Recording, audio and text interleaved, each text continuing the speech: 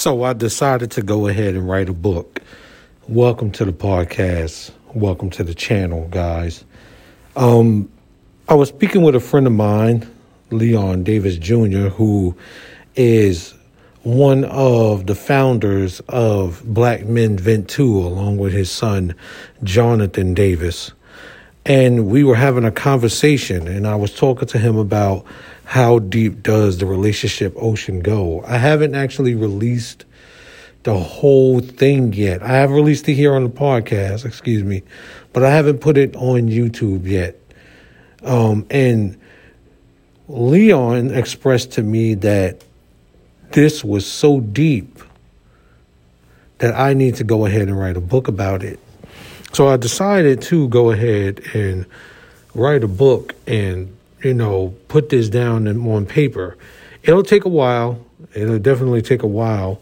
The book should be done probably sometime next year, because it's going to take me a while to write this book, because I want this book to be something that is very serious, something that is very understanding, something that's very deep, and something that is going to shake the core of relationships as a whole, because relationships are being said to being affected by how society is today. And that is what made me think about this in the first place. So I'm going to give you guys the chapter list, if you want to say like a track list for the book, because I've already came up with it. First, the title of the book is going to be How Deep Does the Relationship Ocean Go? The first thing is going to be the introduction. The first chapter would be the water kickers. The second chapter would be the pretenders. The third chapter would be the swimmers. The fourth chapter would be the fourth chapter would be the scuba divers. The fifth chapter would be the submarine. The sixth chapter would be resurfacing. And the seventh chapter would be the conclusion. Why 7 chapters? Well, 7 is a number that's there for good luck. Lucky number 7, all good luck is focused around number 7. There's positivity in the number 7. So the reason why the book will have 7 chapters is because that's supposed to bring on a positive outcome. And there's luck that this book will help you reach a greater plateau in your relationship. So 7 chapters has a deeper meaning than just being 7 chapters.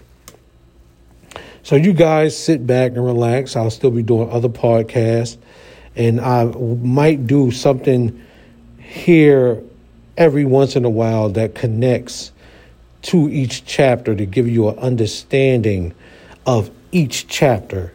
The water kickers, who are they? Who are these water kickers you're talking about? Who are these pretenders? Who are the swimmers? I've explained that already in the first introduction to How Deep Does the Relationship Ocean Go? Who are the scuba divers? What is the submarine? What is resurfacing? And what is the conclusion? What is the conclusion to all of this? What should all of this turn out? Or how should things turn out because of all of this?